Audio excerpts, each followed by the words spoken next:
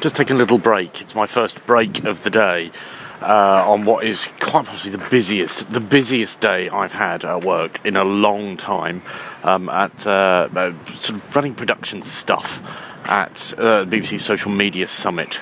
Around about 300 people have come to listen to panellists and presenters talk about social media in the newsroom, and we've been filming it and topping and tailing it and uploading it to YouTube, and that's no easy feat. There was a question raised in one of the sessions about how actually Chaffee, who was in the audience, was able to shoot video on his mobile phone and upload it to YouTube very quickly, and he's absolutely right. It seems a really bizarre thing that you can shoot it so very quickly on your mobile phone and upload it. Why on earth would it take like 2 hours, 3 hours to get something that went out an hour at the top of the day? Why does it take that long to get it out?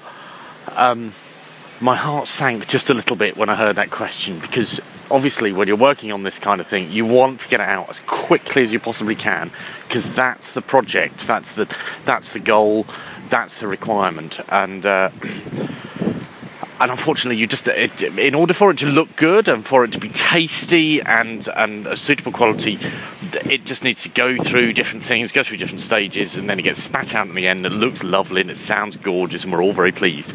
And that's kind of how it's been. However, that process does involve a handful of people. You'd think that it wouldn't need to, but it does. And I can honestly say, I can say this because they won't hear this until later, people who have worked on it have all been really, really good. So good, in fact, that I've been able to take a little break, and I wasn't really expecting that. And by a little break, I mean, 5 minutes, 10 minutes.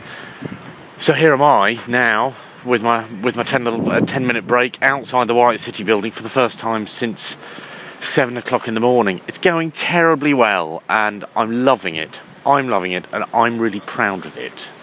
And I know perhaps it's a little early to say because it's not over yet, but it has been a superb experience.